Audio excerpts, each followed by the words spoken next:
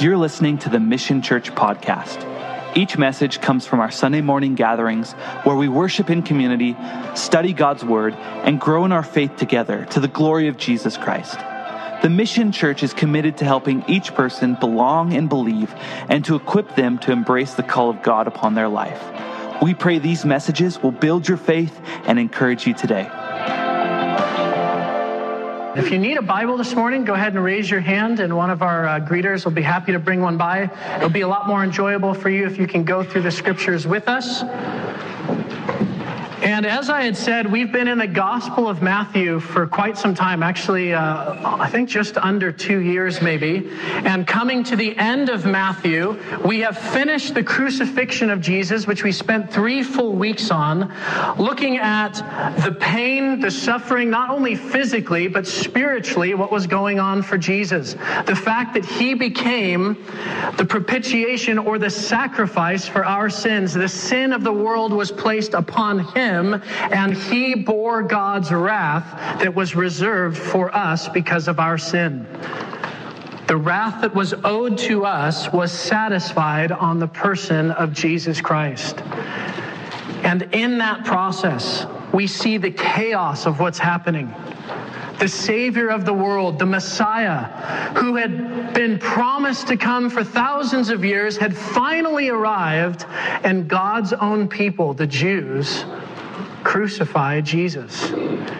And in all of that chaos, we saw last week as Pastor Dave unpacked the sovereignty of God, that scripture after scripture and prophecy after prophecy was fulfilled, and God didn't use a single miracle to bring it about. Instead, he simply used natural means, revealing the incredible sovereignty that God has, even in the suffering, even in the mess and the chaos of our lives. And we saw that at the end of Jesus' crucifixion, when he's dead, a rich man and also a religious leader in the Jewish Sanhedrin asks Pilate for his body. And Pilate says, sure, you can take it. They take Jesus' body down on the day before the Sabbath. And Joseph of Arimathea, along with one of the Pharisees known as Nicodemus, they go and bury Jesus in Joseph's brand new tomb. And there they roll the stone in front of the tomb on the day before the Sabbath. The Sabbath day for the Jews was on Saturday. Jesus was buried late afternoon on Friday. And we pick up where we left off, that there were 2 women who had come to see where the body of Jesus had been laid. We know that this was Mary Magdalene, and then it mentions another Mary. There were several Marys, so we're not sure who this Mary was, but certainly Mary Magdalene. And they're the only 2 out of the entire discipleship group who are bold enough to come in order to see where Jesus has been laid. And they go back to their home, and imagine this. Those 2 Marys, the disciples, much of Israel, those who had been healed by Jesus, those who were in Jerusalem for the Passover festival, what a weight that must have come over them as they headed into the Sabbath day. Many of them believing that Jesus was the Messiah, and now the Messiah has been crucified and killed, and their hope is crushed. And we see in verse 62 of Matthew chapter 27 that on the Sabbath day, it says on the next day, which followed the day of preparation, so this is the Sabbath, the chief priests and the Pharisees gathered together to Pilate. Pilate was the governor of Judea, saying, Sir, we remember while he was still alive how that deceiver said, after 3 days I will rise. Therefore, command that the tomb be made secure until the 3rd day, lest his disciples come by night and steal him away, and say to the people, he is risen from the dead. So the last deception will be worse than the first. Pilate said to them, You have a guard. Go your way and make it as secure as you know how. So they went and made the tomb secure, sealing the stone and setting the guard. We're not going to spend a whole lot of time on this section, but it is important to note a few things. Notice how the religious leaders, the Sanhedrin, which was notorious for following Jewish law to such a T that these individuals literally tithed or gave of their dill, their mint, their cumin. They took herbs from their garden and made sure to give 10% to the church. That's how meticulous they were. And what are they doing with their Sabbath day? They're going to visit a pagan governor in order to ask him for a favor, breaking all kinds of laws on the Sabbath. Form over function, accomplishing their agenda over even their own faith that they had so vehemently told people to follow. And it's a good reminder for us of, do we ever jeopardize the integrity of our walk with Jesus in order to accomplish things that we want to see accomplished? And if God's will is not aligned with what we're called to do according to the scriptures, beware. May we walk with Christ even when it doesn't benefit us. May we follow Jesus even when it doesn't accomplish our business goals. May we be faithful and follow him even when it causes us pain and sorrow. And we see these Pharisees, these religious leaders, go to Pilate.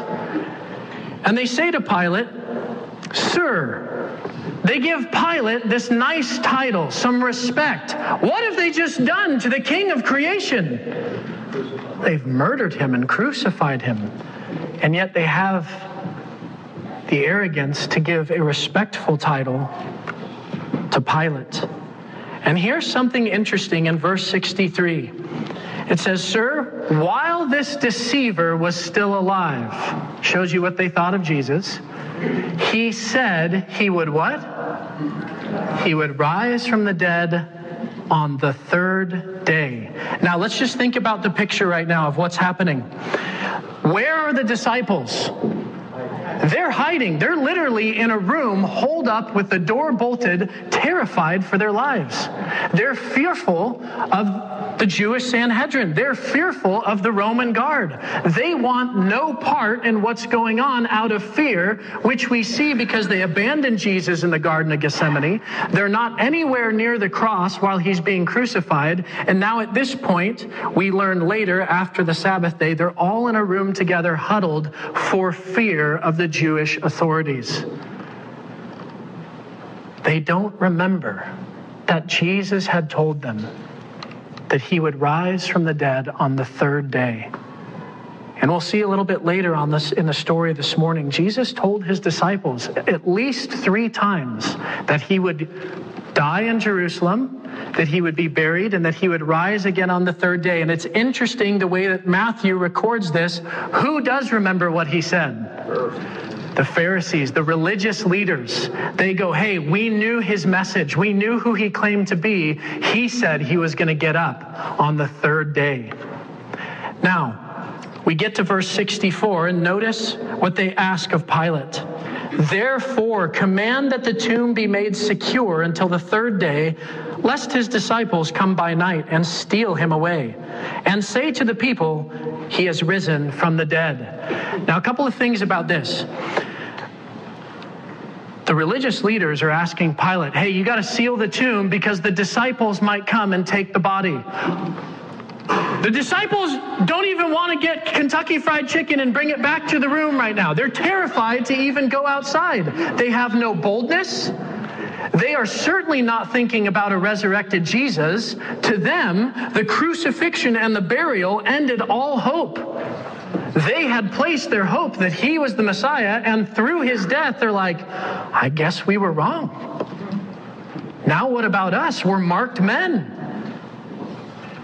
There was absolutely no evidence that the apostles wanted to come and steal the body of Jesus. Therefore, what is it that the religious leaders are really afraid of? They're really afraid of Jesus resurrecting from the dead. And here's how we know. They witnessed miracles. They watched him heal a man who could not walk, restored a man who had a withered hand. Some of them were present when Jesus called Lazarus out of the grave after 4 days. They watched Jesus establish spiritual authority by casting out demons. They heard about him calming the seas.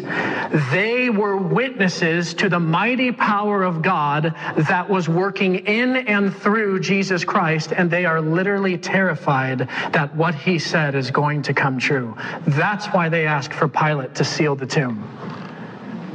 It had nothing to do with the fear of the disciples stealing the body. And so Pilate says, hey, you have a guard, which means you have my Roman soldiers. The Sanhedrin worked hand in hand with Pilate to keep order in Jerusalem. It benefited the Jewish leaders, specifically the Sadducees, who held the majority of the seats in the Jewish High Council. They were kind of the political elite ruling class. And Pilate says, hey, you can have my soldiers. Go secure the tomb the best that you know how. Do you think the religious leaders took the sealing of the tomb very seriously? You bet they did. At minimum, 4 guards. At minimum, probably more, but at minimum, 4 Roman guards, which means shields, swords, spears, the whole 9. And what they would do is they would tie ropes around the stone and seal the stone with wax that had Pilate's seal stamped into the wax, which represented his authority, that if anybody broke the seal without his permission, there would be severe consequences. The religious leaders took the sealing of the stone very seriously. And here is what we know. If Jesus is in the tomb, all hope of our eternal life is crushed. If Jesus is in the tomb, all hope of our eternal life is crushed. As a matter of fact, Christianity never even gets started. Yes, Jesus died on the cross, but without the resurrection, we are hopeless. This is a bit of a long passage, but it's worth it. I want you to read with me 1 Corinthians chapter 15, verses 12 through 19. This is the Apostle Paul writing to the church in Corinth, and there are some people in Corinth going, okay, hold on a second. Wait a minute, you mean to tell me that we're supposed to believe that this Jesus guy got up from the dead, right, Paul? That's what you're telling us. And you're telling us that that's what's going to happen to us someday. And here's Paul's response. But tell me this, read with me. Since we preach that Christ rose from the dead, why are some of you saying there will be no resurrection of the dead? For if there is no resurrection of the dead, then Christ has not been raised either. And if Christ has not been raised, then all our preaching is useless, and your faith is useless. Stop there for just a second. What's useless? Our faith and my preaching is absolutely useless if Christ has not gotten up from the dead. Let's keep reading together. And we apostles would all be lying about God, for we have said that God raised Christ from the grave. But that can't be true if there is no resurrection of the dead. Is the resurrection an essential part to our faith? Yes, there actually is no Christian faith unless Jesus got up from the grave. This last part. And if there is no resurrection of the dead, then Christ has not been raised. And if Christ has not been raised, then your faith is useless and you are still guilty of your sins. Do you see the seriousness of not having the resurrection? We're still what? Guilty of our sins. In that case, all who have died believing in Christ are lost. And if our hope in Christ is only for this life, we are more to be pitied than anyone in the world. The Pharisees knew that if they could keep Jesus' body in the tomb, this whole movement of the way, of following Jesus, of saying that he was the Messiah, it would be ended then and there. Yesterday, I had the opportunity to speak to a lady who's on hospice and only has a couple of days to live. And we were having conversation, and she goes, "Hey, Pastor JC, I mean no offense, but I just don't believe there's anything after this life. I just don't believe in the resurrection of the dead. I believe in Jesus. I believe that he died for my sins, but I mean, the resurrection of the dead, I don't believe it. I don't see it." And it reminded me of how important it is that when we share the good news of Jesus in our own walk with Christ, do we understand the importance of the resurrection, not just as an intellectual feather in our hat, but why it matters to us. Because think of the circumstances that befall all of those who were following Jesus.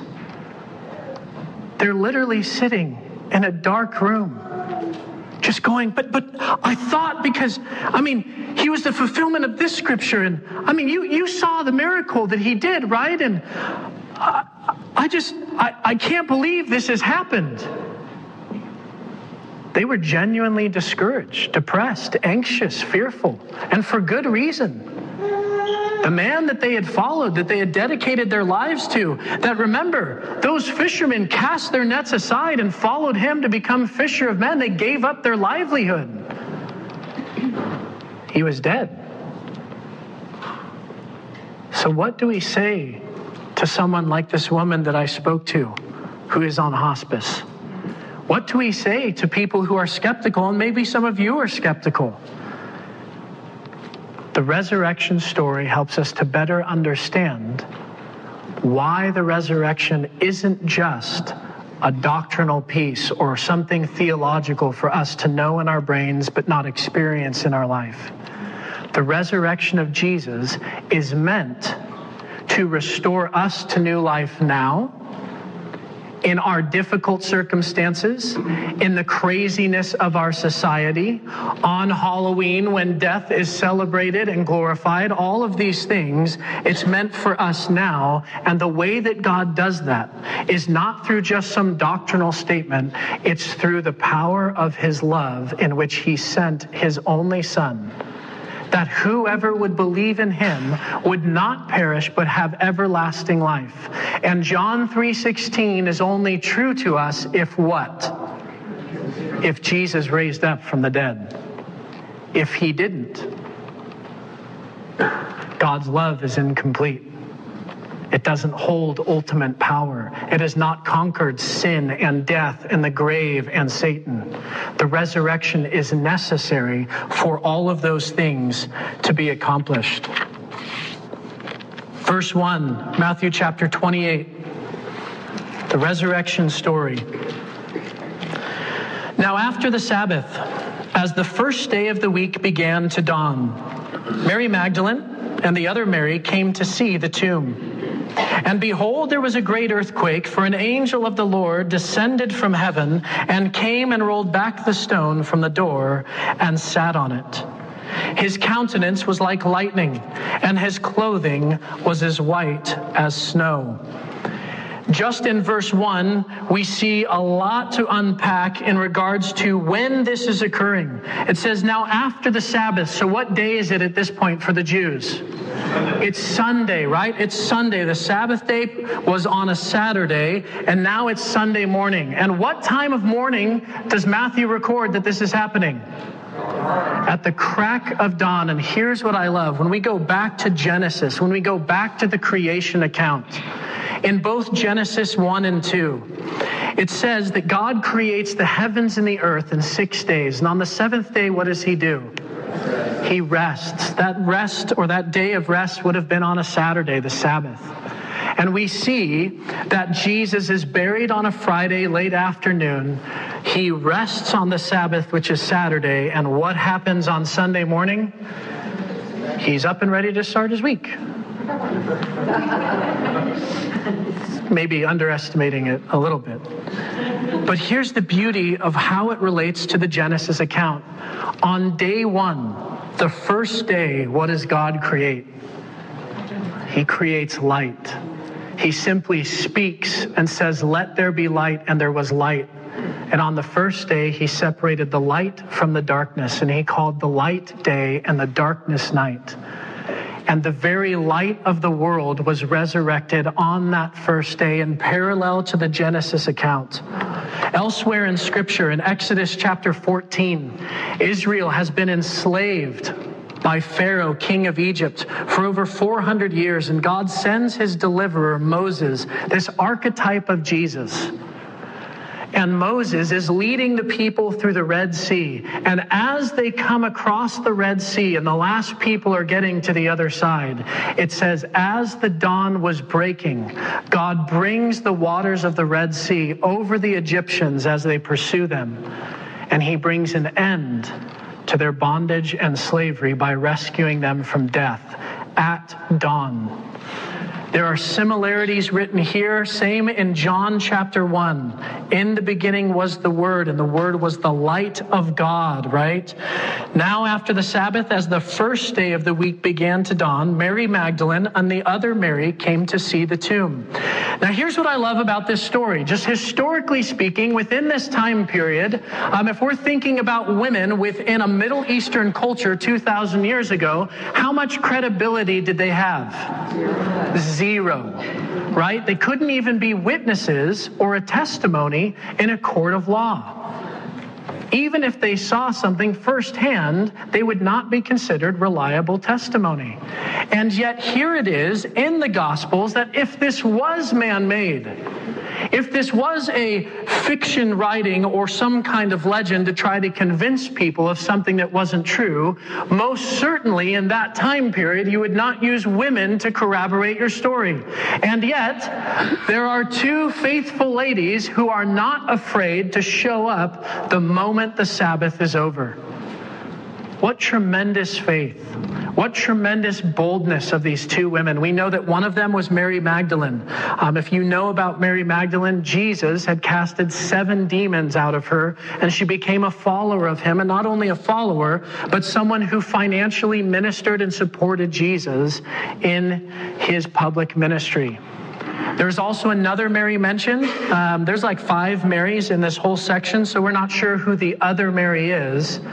But make no mistake that the gospel writers are all in unison that there were women at the tomb. Not men, they were hiding. It was women at the tomb, right? I love how all the women are laughing and the guys are like, yeah, we'll get you later. Paul!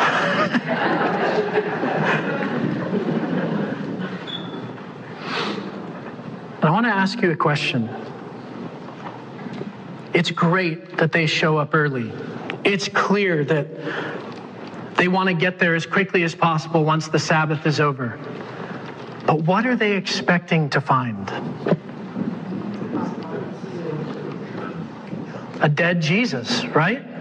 They're not going with hopes of the resurrection. They're not thinking in their mind, well, maybe he's alive. They're literally a mourning duo of ladies who are like, I can't believe this has happened. We thought he was the Messiah. He was our friend. He was so loving. He was the representation of God. Even if we can just be with his body, that will somehow provide some semblance of comfort. They were completely distraught, heartbroken. They show up expecting a dead Jesus. It's clear that they probably didn't think about how the tomb would be opened, how they would actually perhaps bring spices and oils and anoint the body of Jesus. That hadn't been thought through because all they cared about was being as close to him as they could, and they were the ones who saw where he was buried. And in verse 2, it tells us that, behold, there was a great earthquake. Judea had been shaking a lot the last couple of days within this time period. We know that the earth literally trembled and shook. The rocks were split apart when Jesus died on the cross. This representation that even the rocks will cry out, even the earth will proclaim and mourn at both his death and also his conquering of sin and death. And here, once again, we see the earth trembles in response to something that has happened. And what has happened that we know from this story? Jesus has been resurrected. and the earth itself is rejoicing, is trembling at what's happened. And it says that an angel of the Lord descended from heaven and came and rolled back the stone from the door and sat on it. Now, I don't know about you, but if I can try to put myself in the Mary's shoes or sandals, depending on what they were wearing, right? You show up on a dark morning to hopefully minister to the body of Jesus some oils or some perfume, and all of a sudden this angel shows up, chucks the stone aside and sits on top of it. Where's your mental state right about now? It's got to be going wild, right? I think sometimes we read the scriptures and we're like, yes, I know the resurrection story. The Marys came, they saw the angel. Hey, angel, how you doing? It's great to be here. No way! No way! It would have totally freaked them out, right? They would have been terrified, confused, wondering what is happening. And verse 3 tells us his countenance, his face, his appearance was like lightning, and his clothing was as white as snow. This is consistent throughout Old Testament and New Testament in regards to the descriptions of God's angelic beings that he sends. It's even reflective of what we see in Exodus when Moses goes up onto the mountain on Mount Sinai to receive the 10 Commandments. He spends 40 days and 40 nights with God, and he comes down looking like what? Like a glow stick.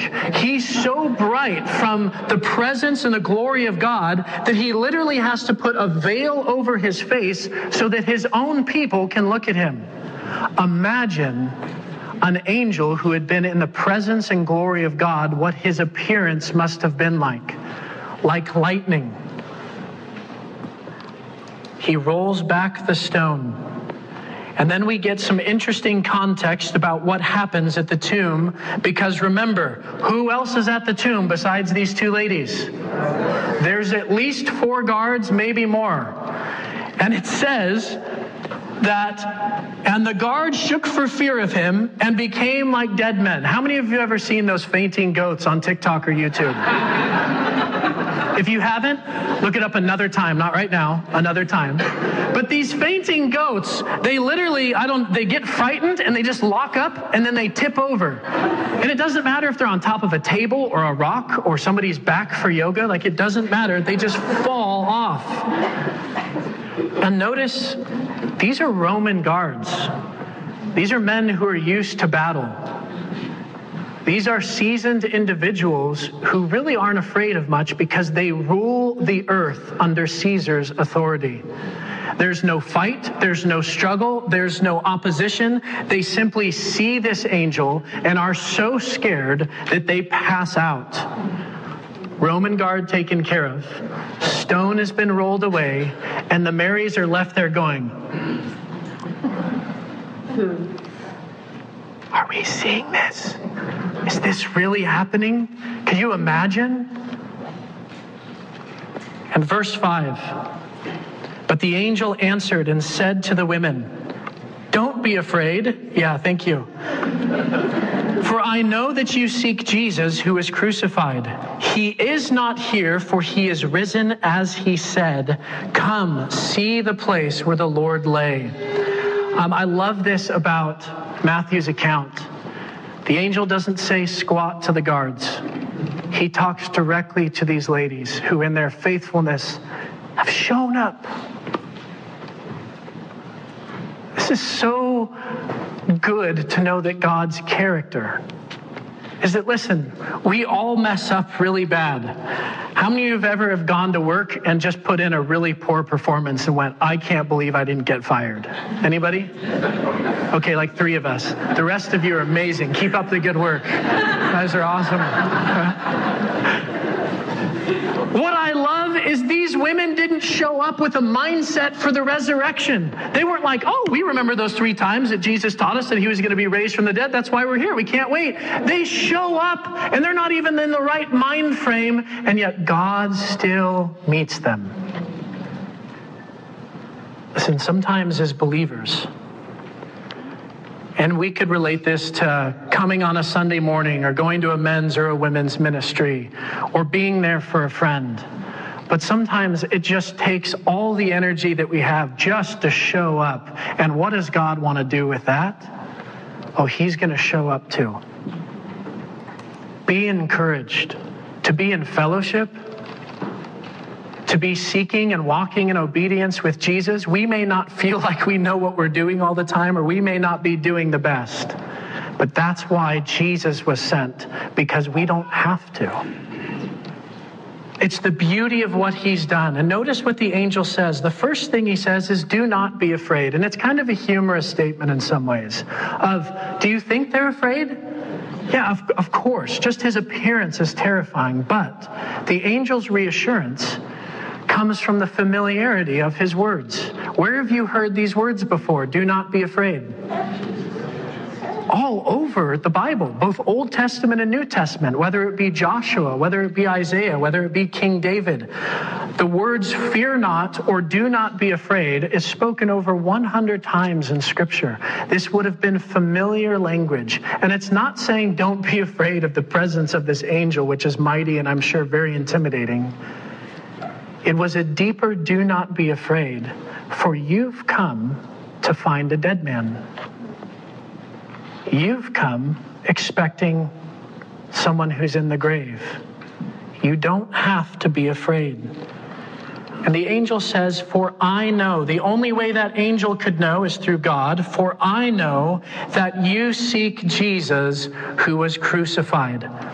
No different than we would be showing up to if we had the boldness to go. We would be showing up expecting a dead and crucified and buried Jesus.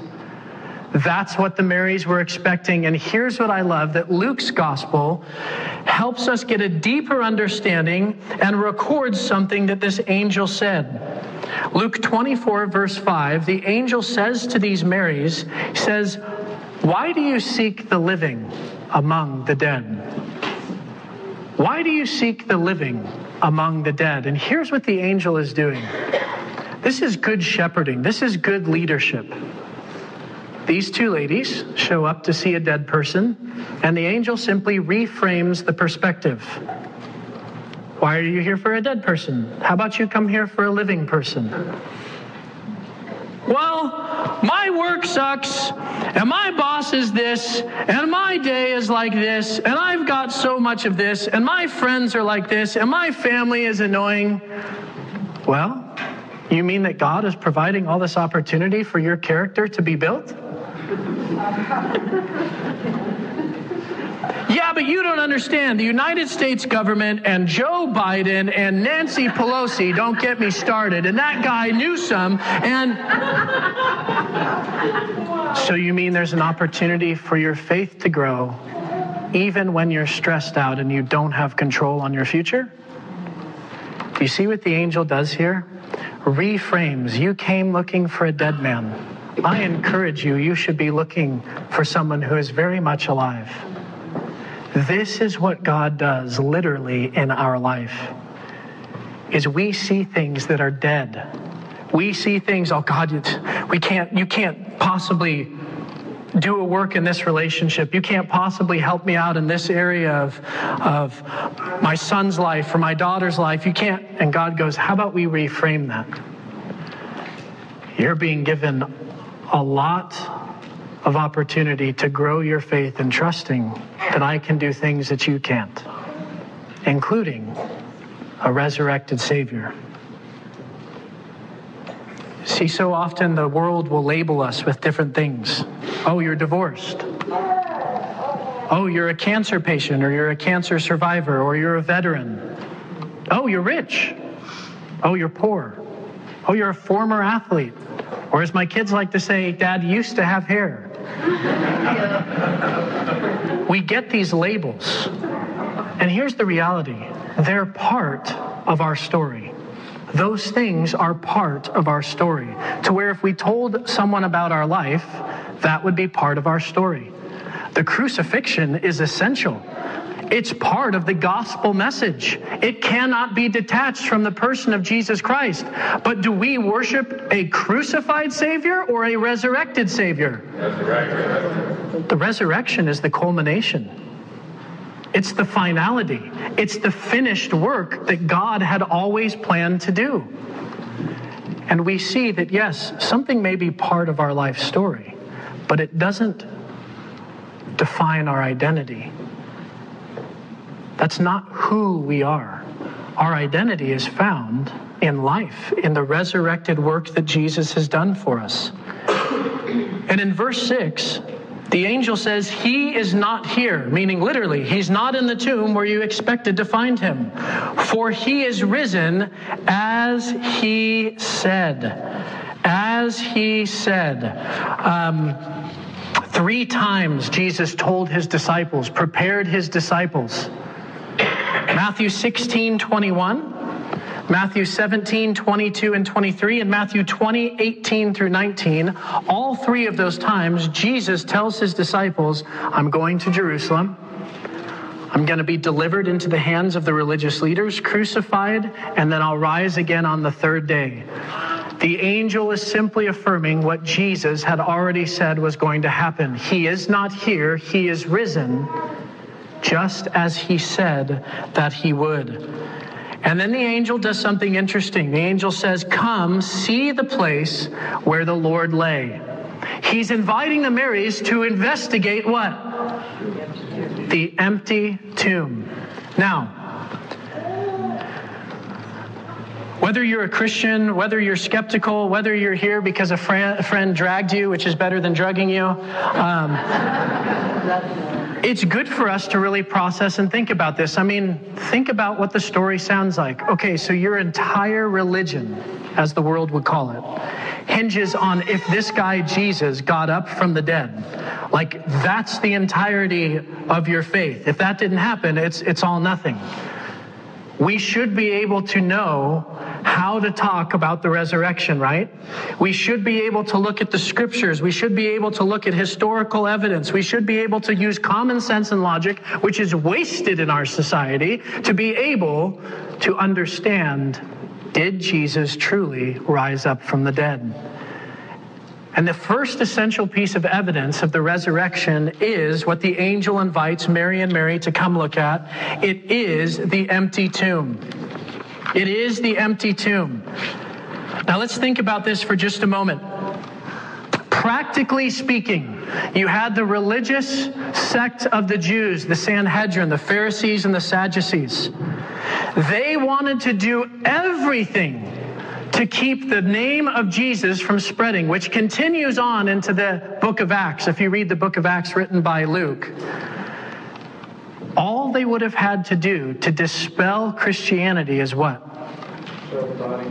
Who said that? David? Yeah, show the body of Jesus. That would have taken care of the entire problem, right? What can't they do? They can't produce the body. Therefore, well, maybe the body got stolen by Jesus' disciples, but we kind of already covered that. Where are the disciples? They send 2 ladies. They're like, hey, if you guys could go, it'd be great. We're going to hold the fort down here. How many of you have ever heard that from your husband? I'll hold the fort down with the kids. I'll see you later. Not here at the Mission Church, just outside the walls, people. The empty tomb is literally evidence of, listen, all that had to be done. And it would have solved the Jews a lot of problems. It would have solved the Romans a lot of problems. If they just produced the body of Jesus, the whole thing would be squashed. And neither of them can do it. When we consider what happens to great people or influential people in our world, take a look at some of these pictures. This first one is of David's tomb, King David. You can actually go visit his tomb, where he's buried, where his actual bones are in a grave. You can go visit David. It's kind of a nice building.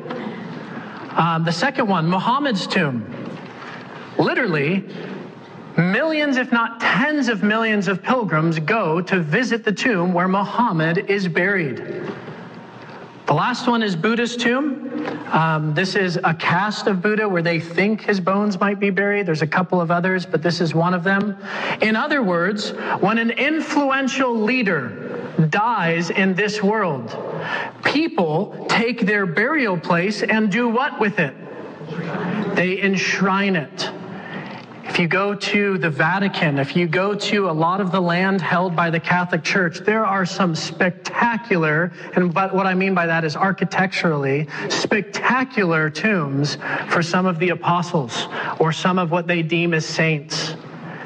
But you go to Israel and you take a tour and you go to the garden, and the tour guide's going to tell you this: we're not really sure if this is the tomb of Jesus or not. And you're like, the most influential person who ever walked the earth, and you're not sure if this is his tomb or not. Why is that?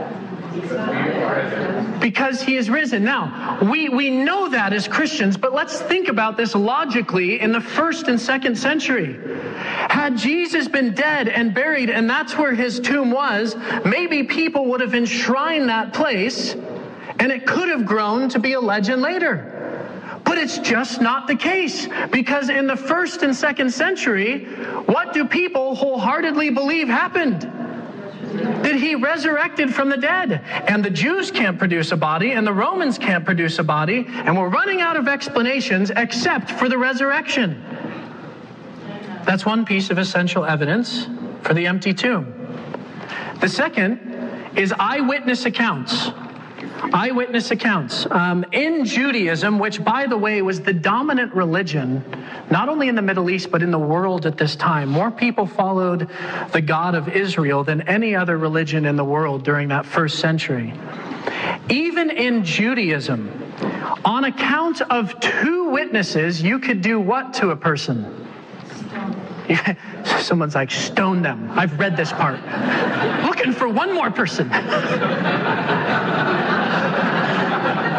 Sorry, that was maybe too far. It's too far.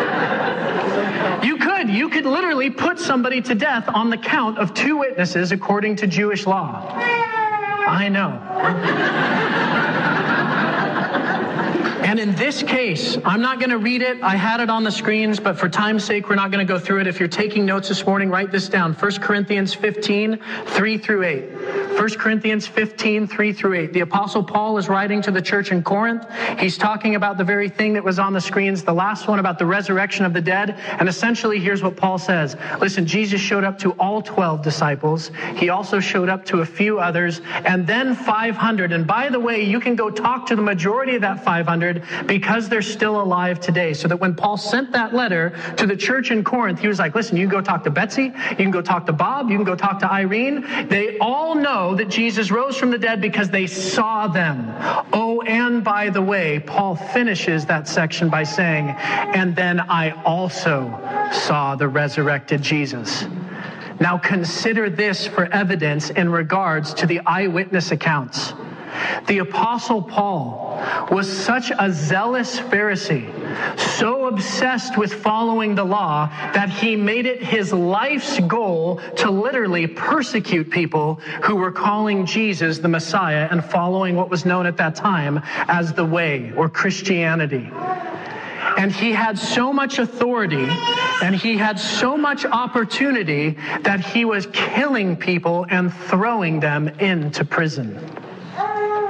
What would cause the Apostle Paul to stop the success that he was having and do an about-face 180 and become the greatest preacher of the gospel the world has ever seen, even unto the point of death? And that's just a small piece of his life. The shipwrecks, the beatings, the going naked, the being hungry, the persecution, the mockings. What would cause a man to go from having all of this authority in persecuting Christians to becoming one who dies for the faith? Nothing more than seeing and experiencing the resurrected Jesus himself. Based on eyewitness accounts, for over 500 people in that time period, they saw Jesus. Now, this is the third one. It's probably not final on the list, but the rise and growth of the Christian faith. The rise and growth of the Christian faith. Now think about this. It's the 1st century. Rome dominates the world. They hold sway over everything that happens in the Middle East. They have their thumb on every piece of government. They own the Jews in regards to how they militarily dominate them and can tell them what to do. And here's what we see. Christianity doesn't have a military conquest. Christianity doesn't have money and prestige and power and government. Here's how it begins. Jesus calls a couple of fishermen and says, hey, why don't you come follow me? And for 3 years, he does miracles. And he teaches the heart of God's word from the Old Testament. And he loves people. He puts hands on people in which no one else wanted to touch. He embraces them. He calls them by name. And this whole time, momentum is building. And it's not building because bank accounts are getting bigger. It's not building because the house or the car that you drive is getting better.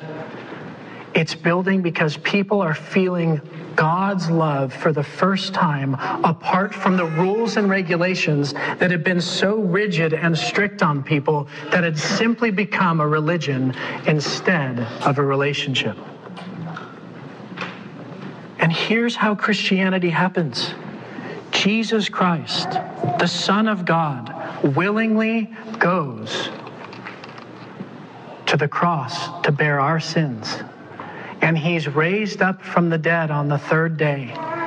And it begins to produce a transforming work from the very men he started with, going outwards into the community. Think about the disciples, right? They're literally huddled together and hiding when Jesus first appears to them, which we'll get to at the very end of Matthew. They're all holed up in a room. And what takes those men from being fearful and afraid to men like this? Here's the account of the 12 apostles. Matthias, who was the last one chosen after Judas had betrayed Jesus, was stoned and then beheaded. Jude was shot through with arrows by an executioner. Matthew, Paul, and James were all beheaded. Mark was dragged to death through the streets of Alexandria for preaching the gospel. Philip and Luke were hung. Peter and Andrew were crucified. Peter was crucified upside down. James the Lesser, or Little James, was thrown from a building, didn't die, so they clubbed him to death. Bartholomew was whipped and beaten. Thomas, doubting Thomas, was run through with a spear because of his faith. And the only one who survived to old age was John, who Rome tried to boil in oil and it didn't work. So they exiled him to the island of Patmos, where he wrote the book of Revelation. What takes huddled, scared, frightened men who won't even go to the foot of the cross while Jesus is being crucified into men who are literally willing to accomplish the gospel until death? And here's the thing. It wasn't just them. It wasn't just them. Think about the 1st and 2nd century. What happened to Christians? Don't worry everyone, Andrew's really nice, and he's probably going to ask if the little one can go out for now. You think about all those Christians in that 1st and 2nd century, tens of thousands of individuals. What took place in their heart for their willingness to go into the Colosseum to be eaten, or to be killed in terrible ways, or to be hung on the streets and used as lanterns? What would cause tens of thousands of people to choose that kind of end? What would you say? Resurrection. Okay, the resurrection. Let's talk practically though, right? I know we know that, but not all of those people saw the resurrected Jesus. So how does it get to that point? Love. Oh, who said that? Brittany? Thank you. Say it louder. You get credit. Love. Yeah. They experienced the love that came from God through his son, Jesus Christ. And here's how that played out. It wasn't just in the relationship between Jesus and those people. Certainly, they would have heard the story of the resurrection. They believe in the resurrection, and a transforming work starts to take place in their hearts. Do you remember what some of the markers were of the early church? That there was no one in need, that they met one another where they were, that they were ministering to each other in ways to meet practical and daily needs, that they would comfort one another, that they would walk alongside of each other, that the love of God became tangible in their everyday lives. When Rome experienced tremendous waves of sickness, who stepped in to help? It was the Christians.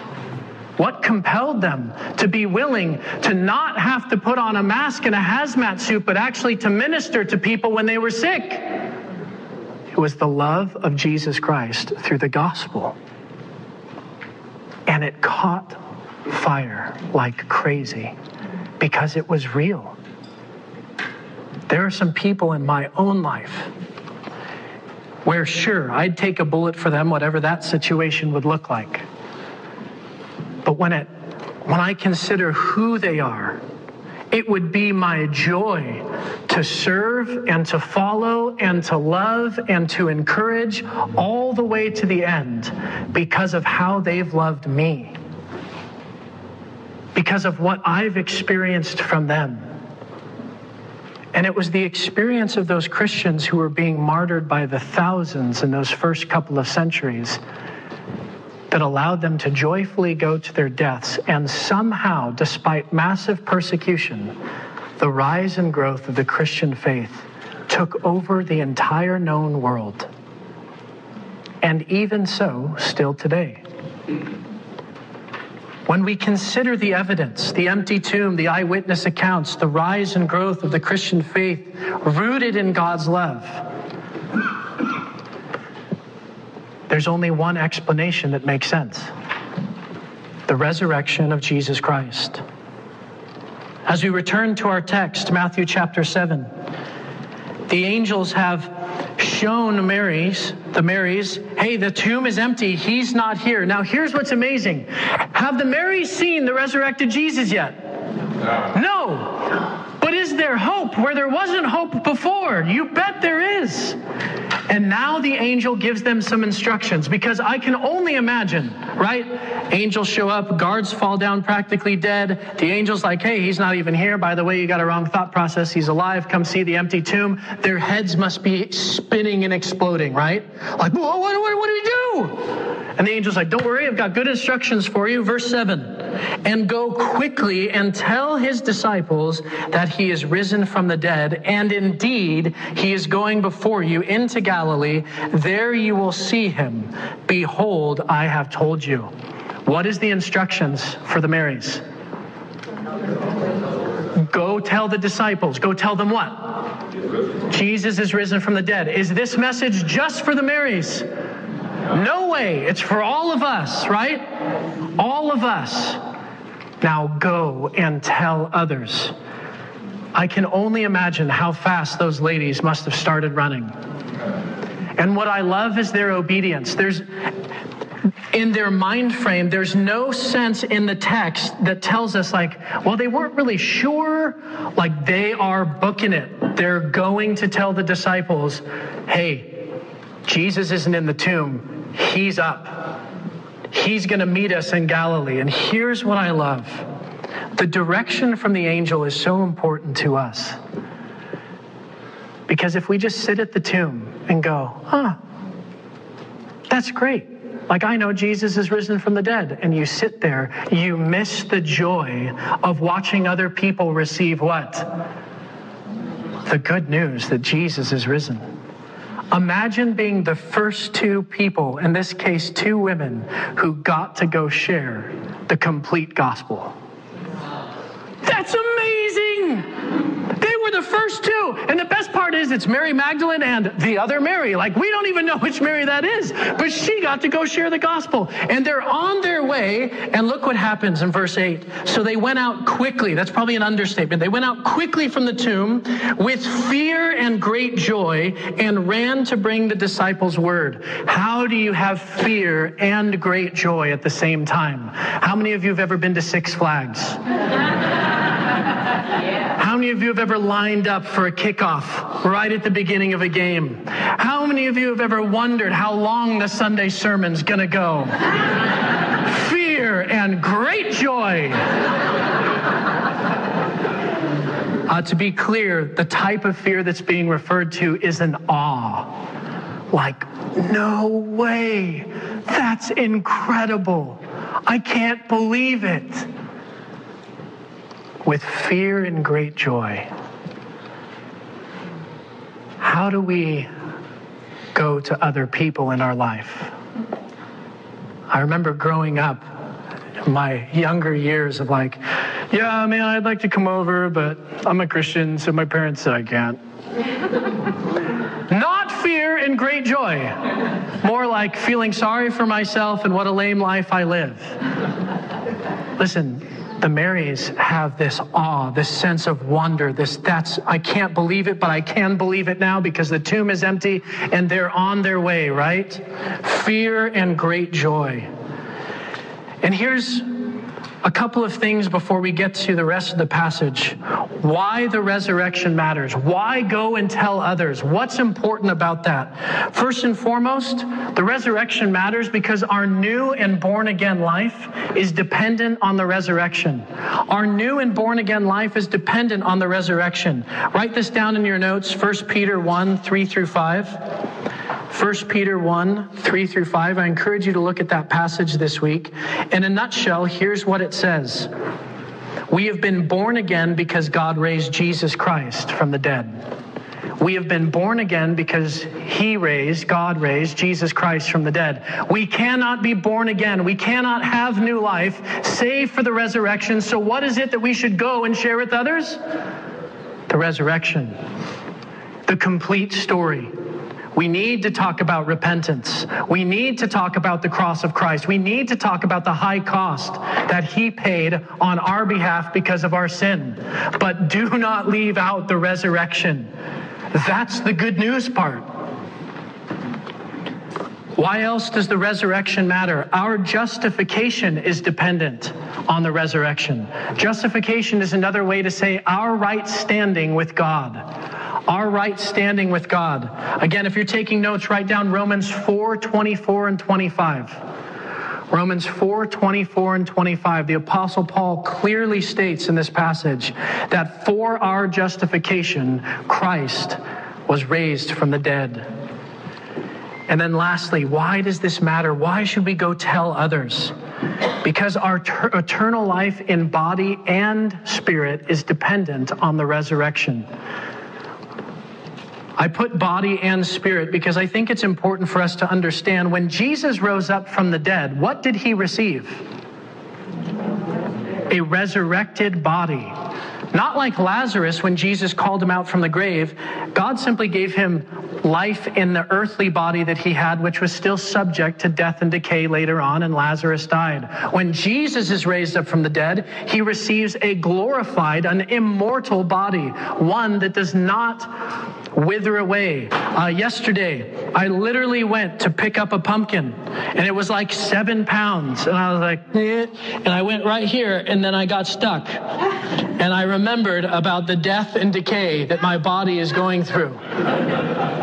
Now, we laugh at that. But seriously, how many of you look at yourself and go, boy, I am not the same as I used to be? Or how many of you does it cause tremendous stress to?